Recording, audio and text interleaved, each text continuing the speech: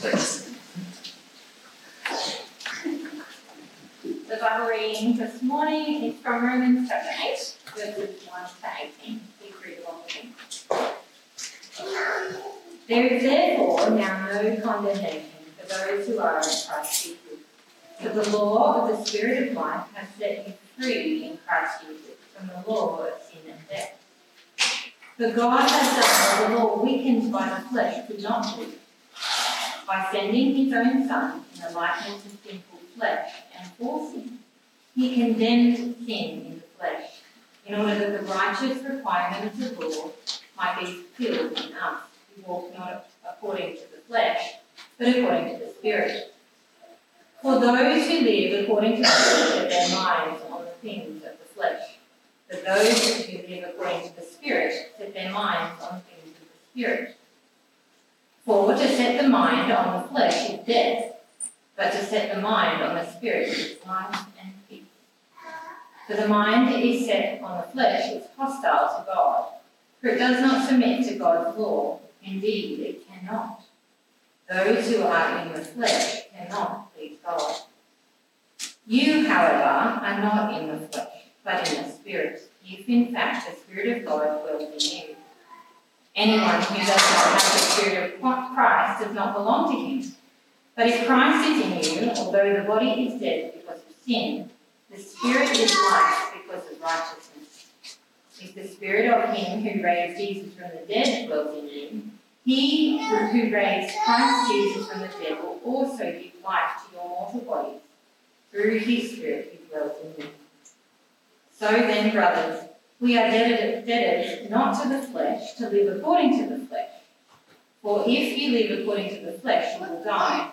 But if by the Spirit you put to death the deeds of the body, you will live. For all who are led by the Spirit of God are sons of God. For you did not receive the spirit of slavery to fall back into fear, but you have received the Spirit of adoption as sons, by whom we cry, Abba, Father. The Spirit himself bears witness with our spirit that we are children of God, and if children, then heirs, heirs of God, and fellow heirs with Christ, provided we suffer with him in order that we may also be glorified with him. For I consider that the sufferings of this present time are not worth comparing with the glory that is to be revealed to us.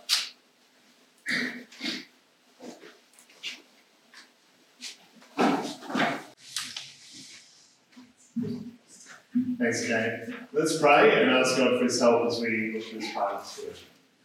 Heavenly Father, thank you for your word. Thank you for all that you have done for us in the Lord Jesus. As we look together at it now, please give us understanding. Please work through your word to change us to be more like Jesus. In his name we pray. Amen. What does it look like when the Holy Spirit shows up? In high school, my best mate's dad was the pastor of a Pentecostal church. And I remember one day walking to class when he asked me if I spoke in tongues. I had no idea what he was talking about. He had to explain it to me. I said no, and he was shocked. If I don't speak in tongues, he wasn't sure that I was really a Christian. Well, to say I was rocked would be an understatement. I was really confident in my Christian faith. I was confident in what Jesus had done for me on the cross. What did he mean? Was he right? Was I missing out on something? Maybe you've wondered the same thing sometimes. Over the next few days, I dug into the Bible to try and figure it out. 1 Corinthians 12 gave me confidence that every Christian has a spirit, but not every Christian speaks in tongues. My friend and I debated. Eventually we agreed, although we still enjoy robust debates about the Holy Spirit to this day. What does it really look like when the Holy Spirit shows up and works in your life? What should we be expecting? Well, today we're arriving at Romans 8, and after dealing with some objections to the gospel of grace over the last 2 chapters, now Paul starts to paint this compelling and comforting vision of the new life that Jesus calls us to walk in. New life in his Holy Spirit. You could say that this part of Romans is all about what it looks like when the Holy Spirit shows up and works in our lives. This chapter would have been a good one for me to read at that time, for clarity and assurance about the Spirit's ministry in every Christian believer. Because Paul paints here a very different picture of life in the Spirit than just the flashy and dramatic gifts that my Pentecostal friend valued so much. The Holy Spirit doesn't call attention to himself. His ministry is all about putting the spotlight on Jesus, giving us faith and confidence in him, transforming us to be more like Jesus. He's not so much into fantastical demonstrations. He's into the far more impressive miracle of new character formation in our hearts. From this chapter, we're going to see three things that the Spirit does when he shows up and works in our lives.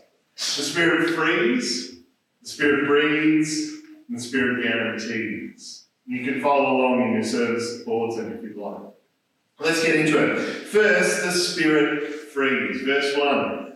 There is therefore now no condemnation for those who are in Christ Jesus. For the law of the Spirit of life has set you free in Christ Jesus from the law of sin and death. I don't know about you, but I hate it when people pass judgment on me. Especially if they're right. That's the worst.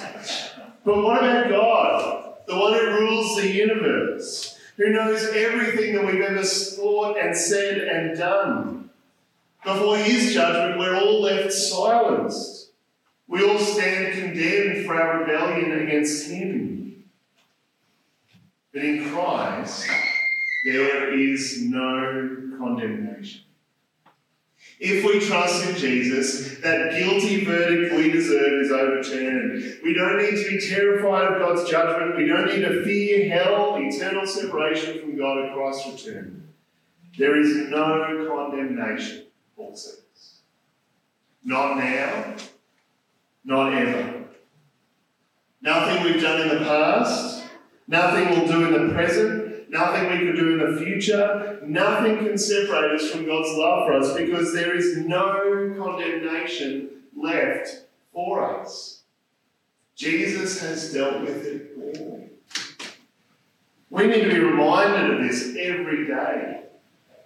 Even in those moments when we're overwhelmed with guilt and shame, when all we can think about is the things that we've done wrong, if we're united with Christ through faith, there is no condemnation left for us. That might be a verse to memorize. This is actually the climactic conclusion of everything we've heard in Romans so far. There's no condemnation because God put Jesus forward as a sacrifice to turn away his wrath, as we saw in chapter 3. There's no condemnation because we receive the gift of righteousness through faith like Abraham did in chapter 4. There's no condemnation because we have peace with God, reconciled to him, transferred from the deadly rule of Adam into the life-giving reign of Christ, chapter 5.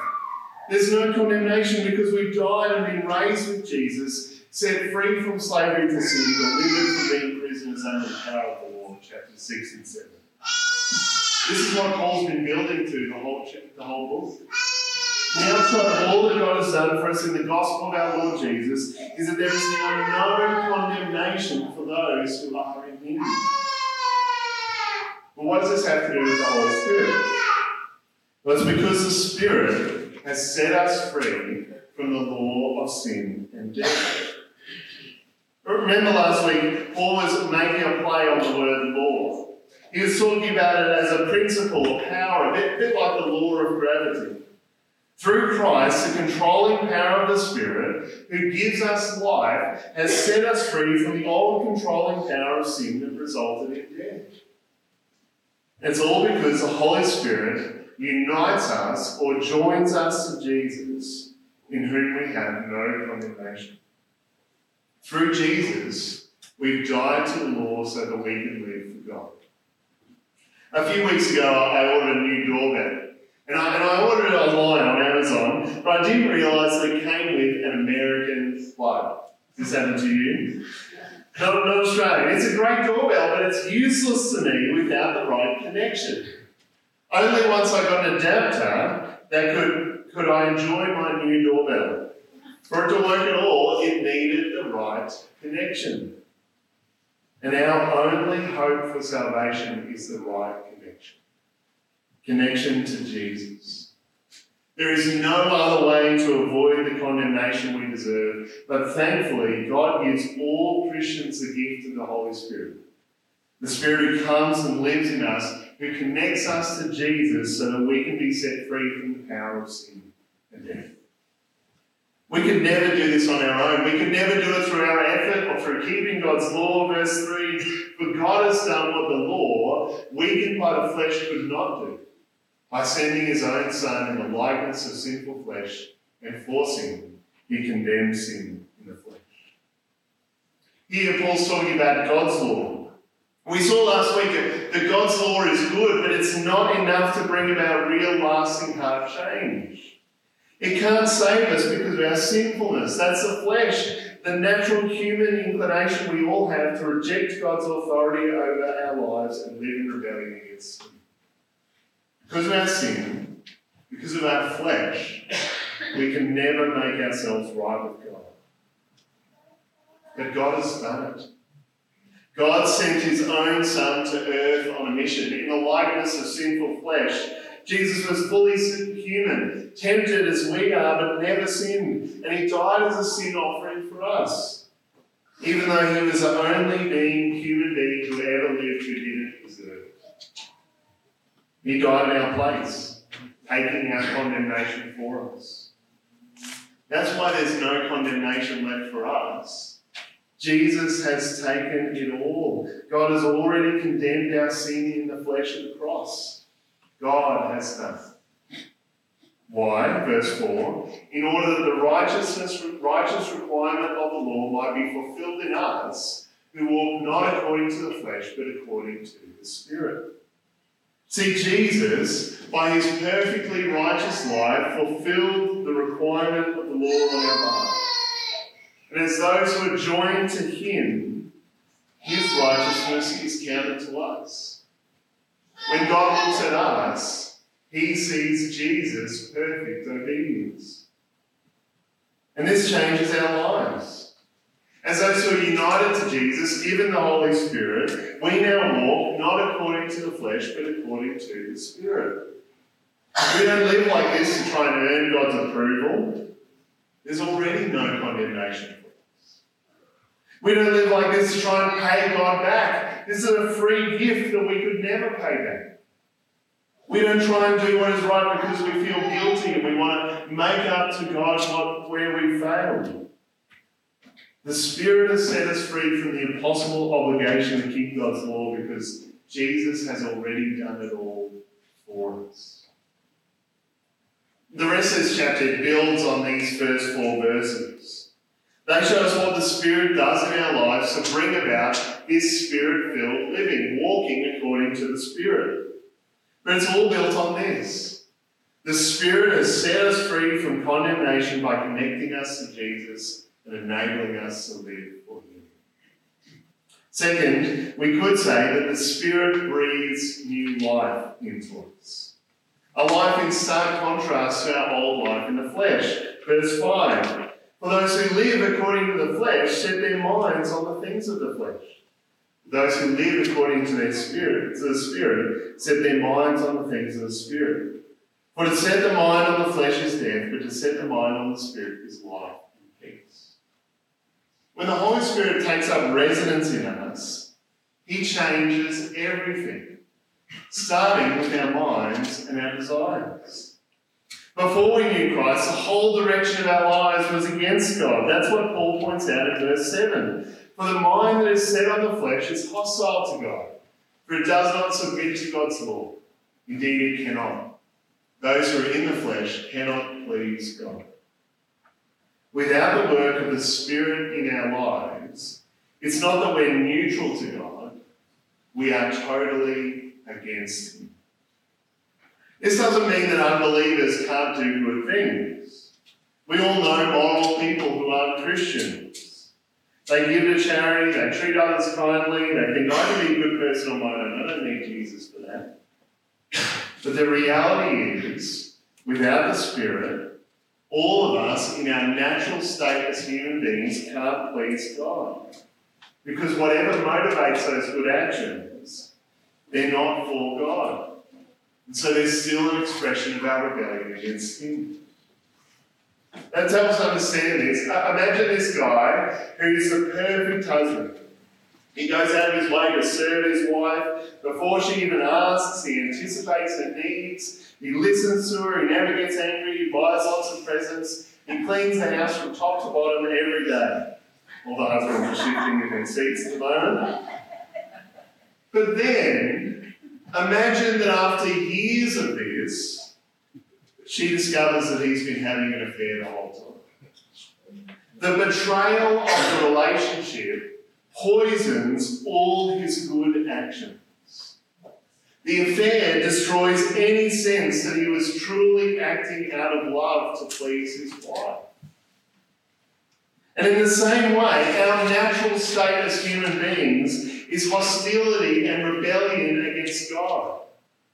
That's actually the core of sin that poisons everything. Remember last week that part of us that reads the sign in Bunnings that says, "Do not count"? He just wants to count it straight away. Wants to disobey simply because we want to rule ourselves, not be ruled by others. Wherever sin shows up in our lives, pride and greed and selfishness and lust, whatever it is, it all comes back to a mind governed by the flesh and rebellion against God. That's what leads to death. And it takes all the good things that we could do. But the person who's come to know Jesus through the gospel has been moved into the realm of the Spirit. Through His Spirit in us, our minds are now set on what the Spirit desires, and the end result is life and peace. If we trust in Jesus, then that's our situation. Verse 9. You, however, are not in the flesh, but in the Spirit, if in fact the Spirit of God dwells in you. Anyone who does not have the Spirit of Christ does not belong to Him. But if Christ is in you, although the body is dead because of sin, the Spirit is life because of righteousness. If the Spirit dwells in us, then we are not in the flesh, but in the Spirit. That is our objective situation. Our mind has been changed. Even though often we struggle to reflect it. Even when we still wrestle with sin. The struggle against sin is evidence itself that the Spirit has worked in our lives to breathe life into us. The struggle is proof of spiritual life. Here the Holy Spirit is called the Spirit of Christ because they're united as members of the Trinity. And so when the Holy Spirit dwells in us, Christ dwells in us through Him. If you've trusted in Jesus for your salvation, God has sent His Spirit to live in you. And your whole fleshly attitude of rebellion against God has been transformed. Now, some people teach that not all Christians have the Holy Spirit. That it's a second blessing that you can receive later that leads to a higher Christian life. But Paul says here that anyone who doesn't have the Spirit doesn't belong to Jesus. There is no such category as a Christian who doesn't have the Holy Spirit. If you trust in Jesus, if you belong to Christ, you have the Holy Spirit. And it's not like the Holy Spirit is a house guest who comes and goes as it's convenient. So that when you have a spiritual experience or you're making progress in godliness and the Holy Spirit's in you, that if you're struggling or feeling spiritually dry, the Spirit's deserted you. No. It is true that we can allow the Spirit more or less control in our lives, which is why in Galatians Paul says, walk in step with the Spirit. But the reality is that the Holy Spirit is a permanent resident in us if we belong to Jesus. The Spirit is the down payment, the deposit, the guarantee that God will fulfill all His promises, not just in the present, but in the future too. Verse 10, verse 11. If the Spirit of Him who raised Jesus from the dead dwells in you, He who raised Christ Jesus from the dead will also give life to your mortal bodies through His Spirit who dwells in you. The amazing power of God that brought Jesus back to life after 3 days is at work in us. He will one day do the same thing for us. We will be given resurrection bodies and welcomed into Christ's everlasting kingdom. The Holy Spirit, He guarantees our future salvation. The Holy Spirit isn't an optional extra for the Christian life. He's like oxygen. He is the essential ingredient for your spiritual life. You'd be stupid to say, oxygen's nice to have in the tank. Like some days you need it, some days you don't. Nice to have some spare just in case. That's not how it works, is it? We rely on it every minute of every day. And in a spiritual sense, if we belong to Jesus, we've been transferred out of the realm of the flesh into the realm of the Spirit. His life-giving power is as essential for the Christian life as oxygen, both now and forever. And because the Spirit is working in us, giving us life in our minds, guaranteeing us eternal life in the future, He also transforms our life in the present. He empowers us to live out the purpose of our justification that we read back in verse 4. That more and more, like our Saviour Jesus, we would be people who walk not according to the flesh, but according to the Spirit. The Spirit objectively transforms us when we put our faith in Jesus, so that even though we still struggle with sin, we've been given life. And so Paul calls us to live like it. Verse 12. So then, brothers, we are debtors, not to the flesh, to live according to the flesh. For if you live according to the flesh, you will die. But if by the Spirit you put to death the deeds of the body, you will live. We don't owe anything to that old way of life.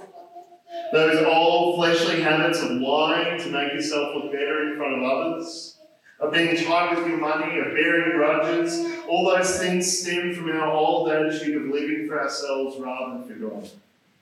We have no obligation to them any longer. Because we know that where those things ultimately lead, they lead to death. See, even now as believers, Paul is warning us that if we continue in a settled, unrepentant pattern of sin, of the acts of the flesh, they will lead to suffering now and death, ultimately eternal death. If we persist in that kind of living, that kind of sin, we show we never had true faith in Jesus anymore. We need to take this warning seriously. As we think about the sin that we struggle with in our lives now, don't give up the fight. Don't make peace with sin. That stuff is dangerous for your very soul. We have no obligation to the flesh. Instead, we have a life-giving obligation to the Spirit. We don't live according to the flesh anymore because God has given us everything we need to make progress in the fight against sin in our lives. By the Spirit, we can put to death the deeds of the body of the living. Now, Paul is not saying here that we are saved by what we do. That by putting to death the deeds of the body, we earn life for ourselves. No. The life that we have is a gift of God that we receive through faith. But fighting against sin and living for God are the fruits of real faith in Jesus. As Calvin said, we're saved by faith alone, but saving faith is never alone. So Paul, he calls us to cooperate with the Spirit's work to transform us. He calls us to live out our new life by our new life-giving obligation to the Spirit. And it's only then, cooperating with the Spirit, that we're actually able to change. This is not let go and let God, as if we don't have to do anything. Paul actually calls us to put to death the deeds of the body. We are to wage war against sin. Our sinful actions and thoughts, our selfishness, our lusts, our sinful words, we are in a fight. No quarter should be given. We need to take this seriously. To think about the places in our lives where we tolerate sin, where we nurse sin. Confess those sins to God. Repent, turn away from them and turn to God. Seek the help of other believers. Pray that the Holy Spirit would strengthen you to put that sin. Because this passage reminds us that it's not let go and let God, but it's not that we do it in our own strength either. We do this by the Spirit, relying on the mighty resurrection power of God Himself, who dwells in us in His Spirit and is able to change us to be more like Him. When we cooperate with Him in dependence on the Holy Spirit, real lasting change really is possible. Satan wants you to doubt if you'll ever be able to make progress in becoming more like Jesus. He wants you to think that sin is undefeated, that you can't put sin to death. But the Holy Spirit is in you. He has breathed life into you. He is transforming you, and He is the guarantee that one day you'll be raised and sin will be dealt with forever. Yes, in this life we will struggle with sin, but with the Spirit living in us, ultimate victory is guaranteed. It's not just our future that's guaranteed. See, the third thing that we see that the Holy Spirit does is He assures us of who we are now. The Spirit guarantees that we are God's beloved children in Jesus. Verse 14. For all who are led by the Spirit of God are sons of God. For you did not receive the spirit of slavery to fall back into fear, but you have received the Spirit of adoption as sons, by whom we cry, Abba, Father. The Spirit Himself bears witness with our spirit that we are children. Probably the greatest privilege of belonging to Christ is that we are adopted as God's own dearly loved children. We're no longer slaves living in fear of our master's wrath. We're children with our own special place in the family. My kids, they love staying with their grandparents, right? They have a great time, they get up to all sorts of adventures, it's great. But when they come back, they've always missed Mum and Dad. I won't say who they miss more. See, as loving, as kind as their grandparents are, it is not the same as the relationship of a father with his child. There's a warmth and trust and an intimacy that's absolutely unique. In that moment that my kids run to me and they say, Daddy, you big hug.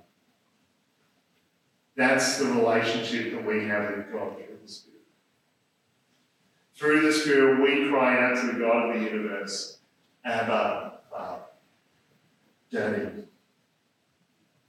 That's the way Jesus addressed His Father, and we get to share into it. Just think of the audacity of that relationship. It was captured by Bilqis Sheikh, who came to Christ from a Muslim background. She wrote a book that was called I Dared to Call Him Father. We were trapped in sin, bound for death and condemnation, enemies against God, rebels against Him, powerless to save ourselves, no hope of drawing near to God. And now He saved us, dwelled in us through His Spirit, and reassures us that we are His sons. This is actually profoundly countercultural. In first century Rome, only sons received inheritance rights. But Paul is saying all Christians, men and women alike, gain that status as adopted sons. We are all full heirs of God's promises, given the keys to the heavenly estate. Verse 17, and if children, then heirs. Heirs of God and fellow heirs with Christ, provided we suffer with Him, in order that we may also be glorified. One day soon, we will get to taste that wonderful heavenly glory of our inheritance. Life forever in the new heavens and new earth, heirs of God's kingdom with Jesus. It's not something we have to earn. It's not something we have to fear we'll lose every time we mess up. That would just be a return to slavery and fear. Instead, God reassures us through His Spirit. You are my child. I love you. All of this will be yours soon. Guaranteed. That doesn't mean a trouble-free life. Paul actually says we're going to share in suffering, just as Jesus suffered. We'll face sickness and grief, pain in relationships, even opposition for following Jesus. But that doesn't change a thing about who we are. In fact, sharing in Christ's sufferings is confirmation that we will also share in His glory. And that glory is not even worth comparing with the suffering. Verse 18. For I consider that the sufferings of this present time are not worth comparing with the glory that is to be revealed to us. That is what it looks like when the Holy Spirit comes. Not the flashy, showy spectacle that my friend was used to looking for. The simple, quiet, profound work of setting us free from slavery to sin and death by joining us to Jesus.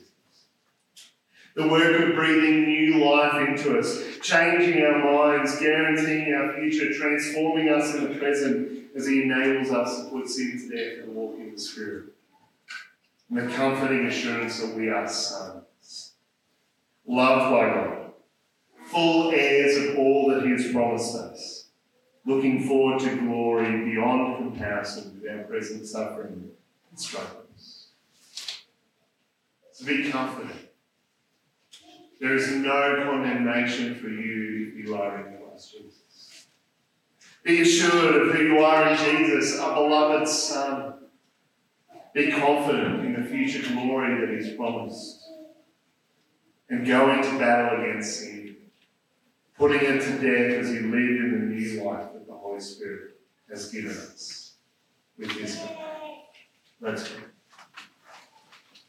Heavenly Father, thank you for all that you have done for us in the Lord Jesus and through your Spirit. Thank you that although all of us have sinned against you and deserve your righteous judgment, in Jesus there is now no condemnation for us. Thank you that the Spirit has given us life, changing our minds and desires, guaranteeing our future eternal life, and strengthening us now to live and to walk and to fight against sin. We thank you too for the comforting assurance that we are your sons in Jesus. This week, please comfort us and remind us of the work of your Spirit. And please help us to keep running to Him and through Him put to death the deeds of the flesh and live in a way that more and more brings you glory and honor. We look forward to the day when we'll be raised, we'll be with you forever. We pray these things in Jesus' name.